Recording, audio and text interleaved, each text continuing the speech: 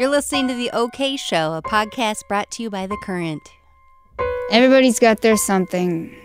We all are crazy. We're all crazy, and it's okay to be crazy. So let's all talk about it so we can be less crazy. As people who struggle with mental health issues, that's like the most common feeling. But I think that there has to be a point where you allow yourself to be vulnerable, be sad, be hurt. Even if it's a sad subject matter, there's something that's really life-affirming in that process of listening to music that moves you. How about we all stay alive so you can continue to make great music? How about we all just stay alive?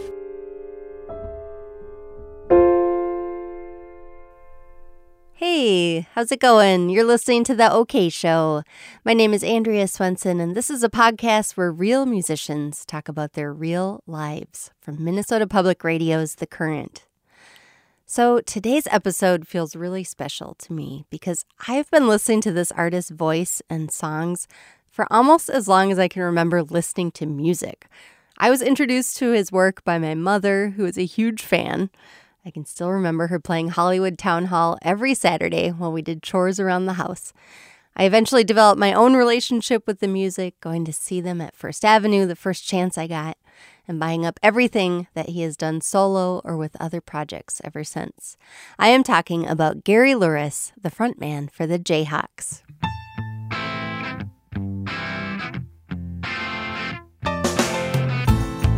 There's always been something very comforting to me about listening to the Jayhawks, even when their songs speak to sadness and loneliness.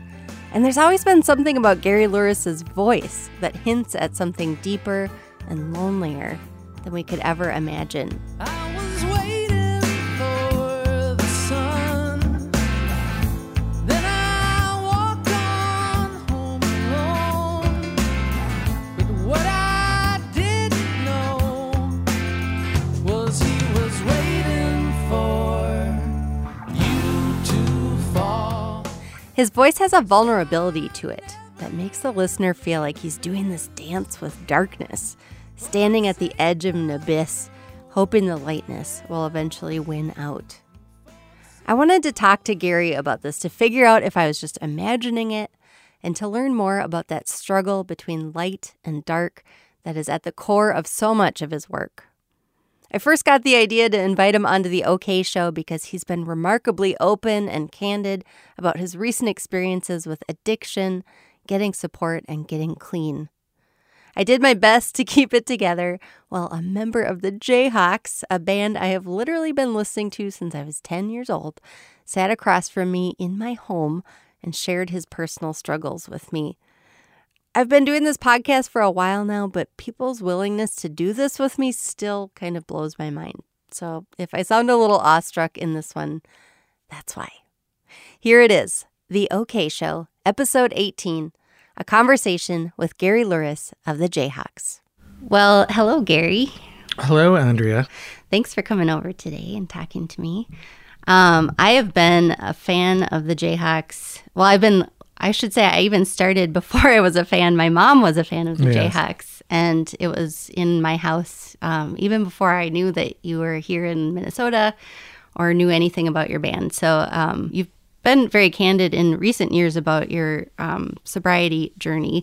But even before that, I felt drawn to your music because I feel like a lot of your lyrics either hint at or directly address depression, which is something that I have an intimate knowledge of myself. And I was wondering if you could tell me a little bit about, if you feel comfortable, your history with experiencing depression and then the decision to kind of address it in your music.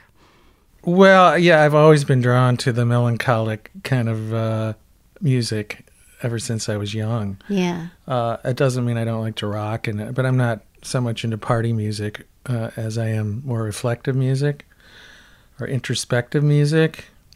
Yeah, I think as a kid, I think I've always had a bit of a depression issue, but I wasn't really that aware of it until later in my life.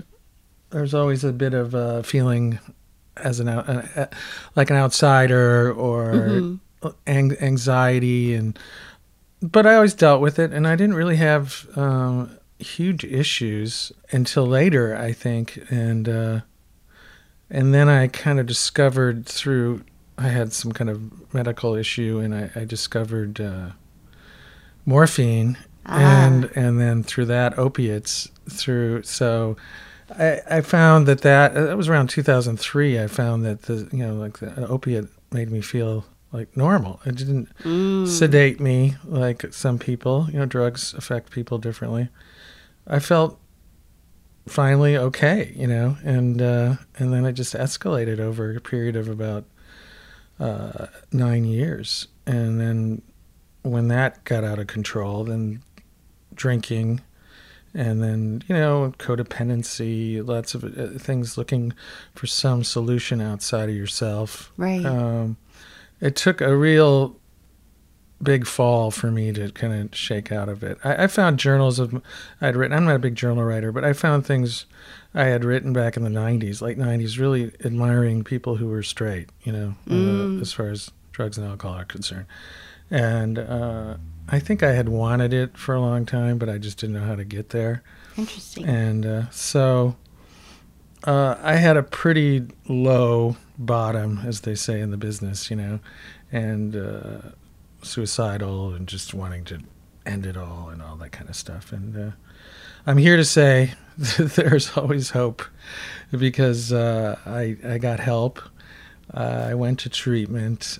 I came out of it, and it's not been perfect. I've had to deal with, as they always say, life doesn't really change, just you do. So, I deal with things now where I used to always sweep them under the rug and put them off till later and not want to face or confront things. I think that's the biggest thing. I've kind of grown up and I'm kind of an adult and deal with responsibilities.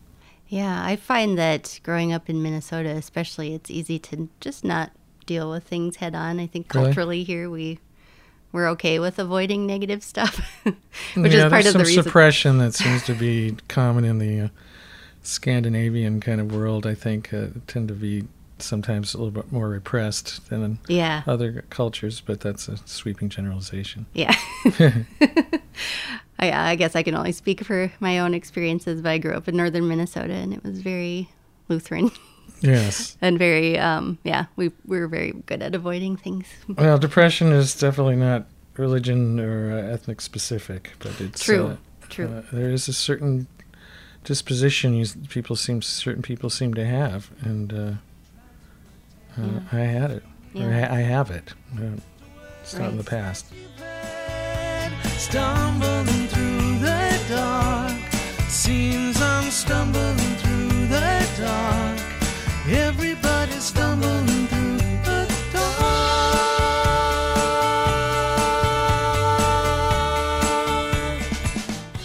There's a lyric that's been going through my head as I was getting ready to talk to you today. One of my favorite Jayhawks songs, Stumbling Through the Dark. I was wondering if you could tell me specifically where that song came from. I have no idea. I have no idea. I tend to write things, and I've talked to some other writers about this. Many times I just sing what comes out. I have filled books with lyrical ideas, and they tend to be not as good as the ones when I just start singing things. And there's all kinds of tricks of the trade, I guess. Singing things and then listening back and figuring out what you said, even if you can't quite hear what they said. A lot of times the sounds of the words dictate the words. Yeah. Certain vowels and things hit certain notes in a certain way. I know what it means. A lot of times, most of the time I figure out what I'm singing about backdoor later. And it's almost eerie. It can be almost predicting things that happened or things that I realized were deep down inside me. I'm sure Stumbling Through the Dark is a lot about going through life, not knowing what you're doing. I think I find it comforting because you say everybody's stumbling through the dark. Yeah, everybody's stumbling through the dark. It was also an attempt at getting a very kind of classic pop song, a la like the Left Bank, which is a band I loved.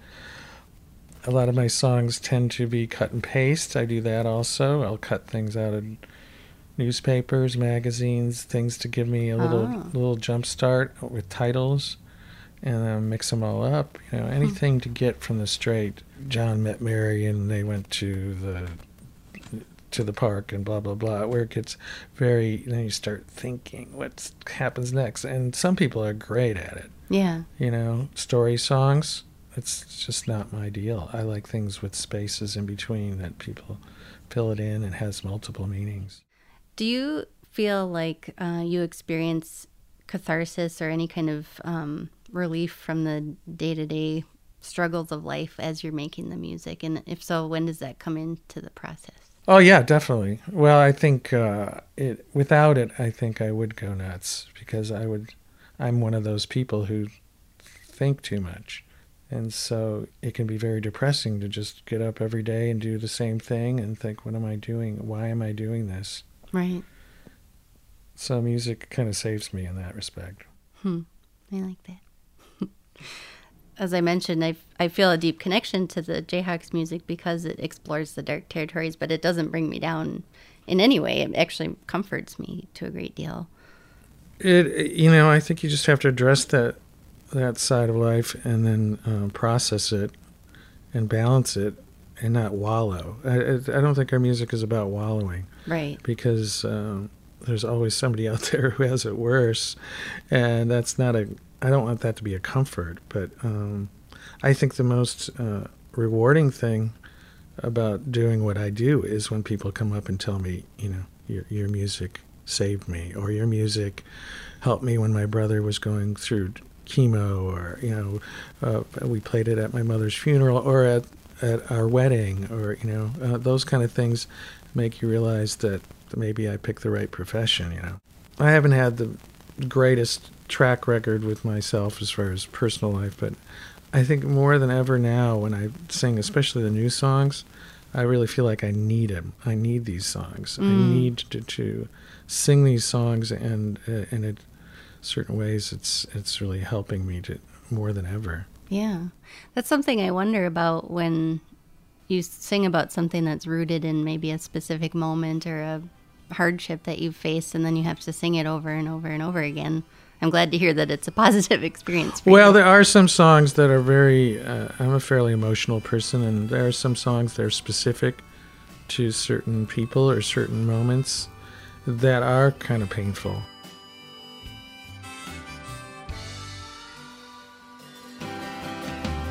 Took a walk down Paramount, I see better days.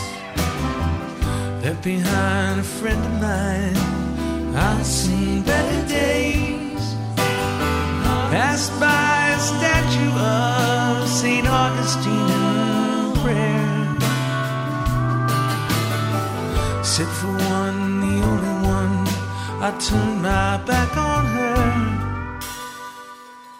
So you mentioned 2003 as being kind of a turning point with substance use. Were you aware at the time that it was helping with your depression? Was that like a dot that you were connecting, or is that something that you've kind of figured out looking back? I think I figured it out along. I don't know if I really thought of it as a antidepressant. I just felt good and felt like I could. It took a while for it to ramp up, but it was there. Yeah. So how does that affect your ability to create as throughout the years and through your different uses of substances and then not?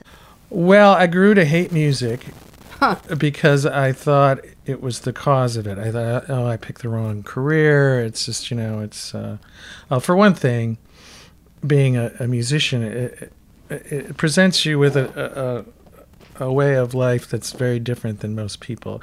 It's the only job I can think of where whoever is employing you that night sets up a full bar and says, what do you want? How do you want to mess yourself up before you go to work? Right. Because it's the cliched tortured artist, need to loosen up. And I for a while, I just really didn't like music. I blamed it for a lot of my problems.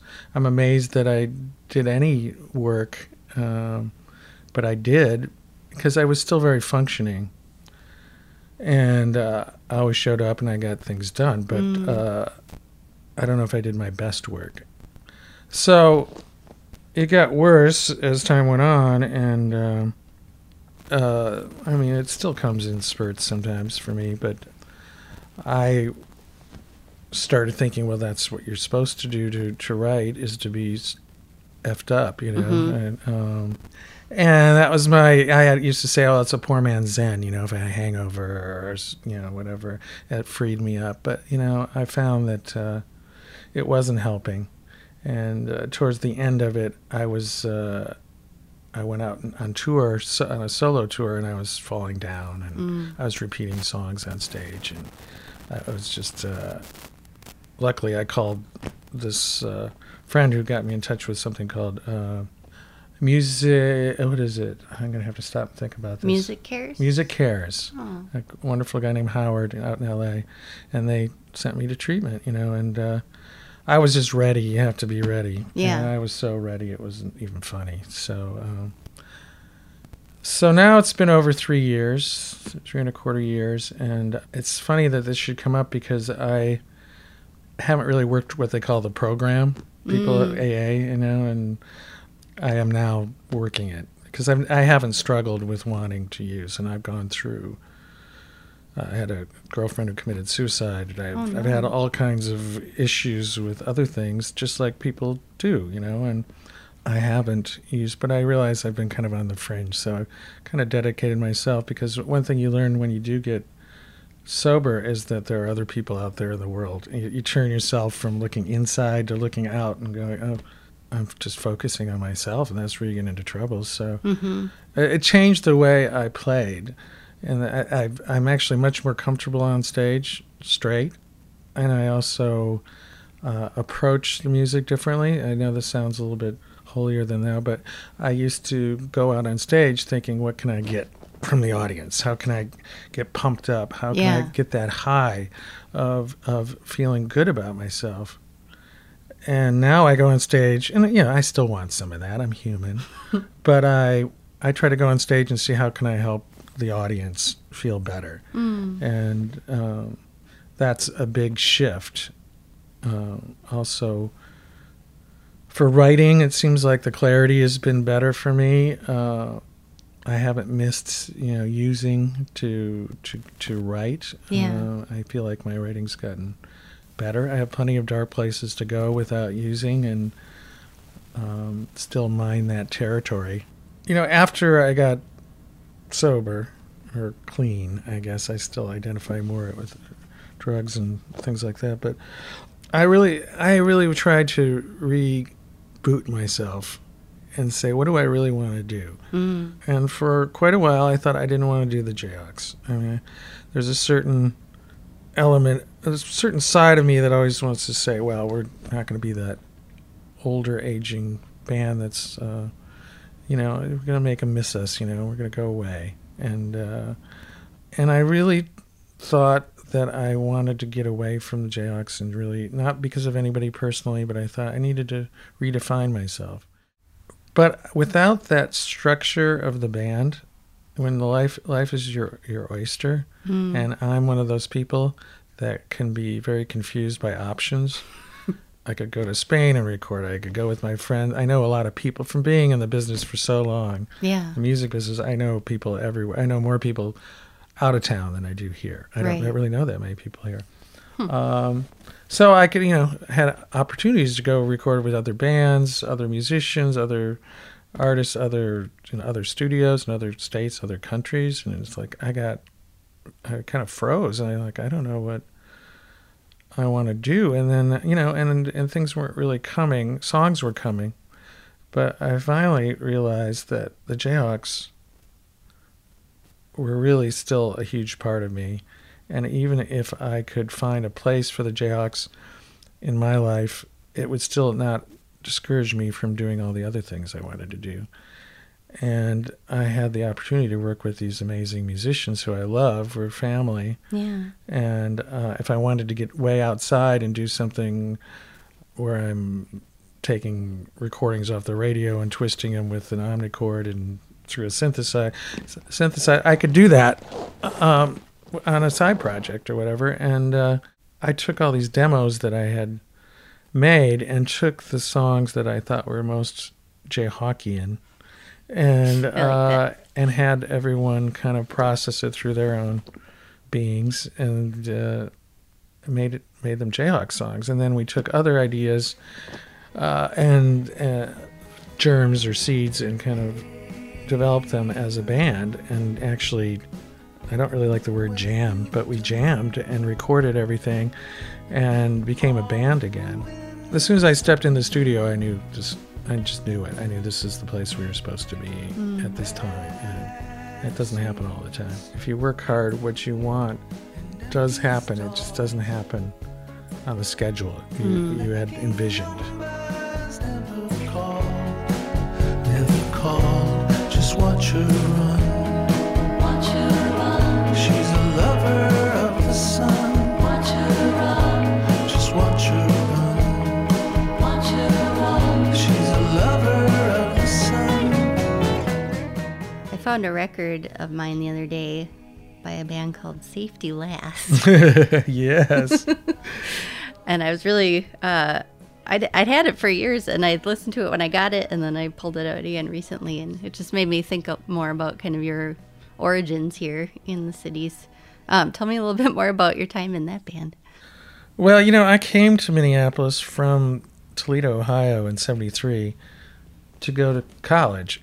I have an unusual trajectory in the fact that I wasn't in a band till I was like 26. I hadn't written a song till my early 20s, probably early to mid 20s. I had played music, but always on my own. And I didn't know I was so shy. I didn't know how to meet people and go to, most people's careers are over by then, So Yeah. I started really late, and I was an architecture major. I graduated from the U when I was an architect for 9 years. Really? So yeah, some of the time overlapped while I was with the Jayhawks. So I did that for quite a while, but I was still I knew that really music was what I really loved, and I felt better at that than anything. It came easily to me. So I finally fell in with these guys through some connection, and started trying to write some songs for Safety Last. And then when they needed a guitar player, I stepped in, and it was my first time, really. Wow. That's cool. Mm-hmm. So I'm really listening to the beginnings of you being in a band. Yeah, really. There's old footage of, I think it was called 7 Nights at the 7th Street Entry or something like that, film footage. And there's footage of me the first time really on stage. Cool. And I think I broke all the strings on my guitar on one song, so it was a little crazy night. So what are some of your memories of getting on stage for the first time? What was it like to be in front of people and to be performing? Would you get nervous? Yes, I would get nervous. But you'll find musicians in general are shy people, and being on stage is a way for them to be around a lot of people without really being with them, because there's that separation of the stage that separates the audience from the performer. Here you are surrounded by people, but you still don't have to exactly be with them. There's a little bit of a barrier. Right. And so, but I also loved it, so now I don't really have any fear of performing. That's good. I'm glad to hear that it goes away. It goes away. I'm trying to relate that to my son, but, it comes with time, I'm afraid. Yeah. It gets to a point where you just have to say, I don't care what people think of me anymore. I mean, I don't want to be selfish or just be dismissive of other people, but you can't sit and worry about. You get to a point where you accept yourself and say, this is who I am, take me or leave me. That's something I've been thinking about a lot lately, as I turned 32 years ago, and I feel like that was kind of a turning point in many ways, of just kind of having new perspective and new maturity level. And that is such a great relief to realize, like, it actually doesn't matter what anybody thinks about what I'm doing or how I act or what my voice sounds like or anything. Like, it really, at the end of the day, it doesn't affect me at all. Like, that's their problem. Well, I still care about those things, but I find that worrying about it just gets in the way of achieving that. Fear in general doesn't do anything for performing. Right. And after a while, you just have to say, It helps having done it a long time. But I thought being sober would make it more difficult, and it's actually amazing that it doesn't. It makes it easier. What has it been like for you to speak openly about your experiences in your personal life? You did that Hazel Fest a couple of years back, and I know you did some interviews around that time. Did you get feedback from people, or what was that Yes, I experience did, like? yeah. And I need to do more of that. It's funny because just in the last 2 weeks or so, I've rededicated myself to the program. I'm one of those people who didn't really, because I didn't struggle, I haven't really done what some people do, which is get a sponsor and work the steps. And, Right. But I found that the steps can help you in ways not even connected to alcohol or anything like that. It felt good to talk about it, and as I mentioned earlier, after you have some space and you have some time under your belt, you don't talk about it as much. Right. If it can help somebody, yes, but when you first get clean, it's like the world is just like, oh my God, it's a new world, and you're so excited. And then that wears off a little bit. So I don't talk about it very much. I didn't know we were going to talk about it until earlier today. So I don't wear it on my sleeve as much. Sure. But I do want to give back, and I do want to help. And if anybody ever wants, I'm not ashamed. I'm proud that I'm sober and clean. Yeah. I don't judge people if they use. Some people can do it, and there's nothing wrong with it, and other people can't, and I can't. You mentioned Music Cares was a big help to you. I'm just curious to know, as someone that's been in the industry for so long, is this something that people talk about with each other? Is it something that you feel like musicians can broach with each other? The idea of alcoholism, substance abuse, mental health? Well, they should if they don't. And there's a lot of rules, and it's funny, not funny, but weird ways you're supposed to deal with people who are having problems without scaring them away.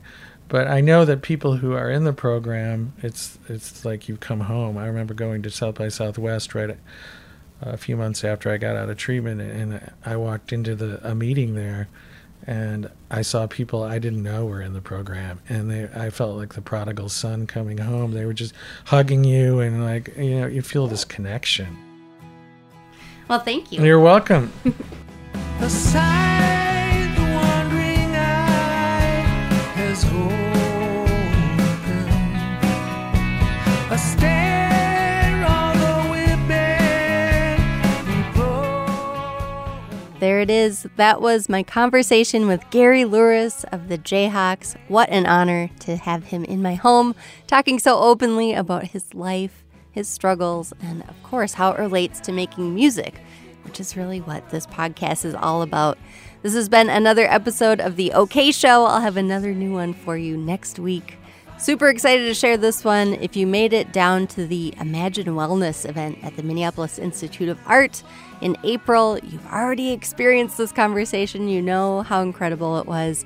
It was with POS, the rapper, the recovering kidney transplant patient, the member of Doomtree, the most charming man in Minneapolis, perhaps. We had just a delightful and raw and revealing and beautiful conversation, and I can't wait to share it with you. So that'll be on next week.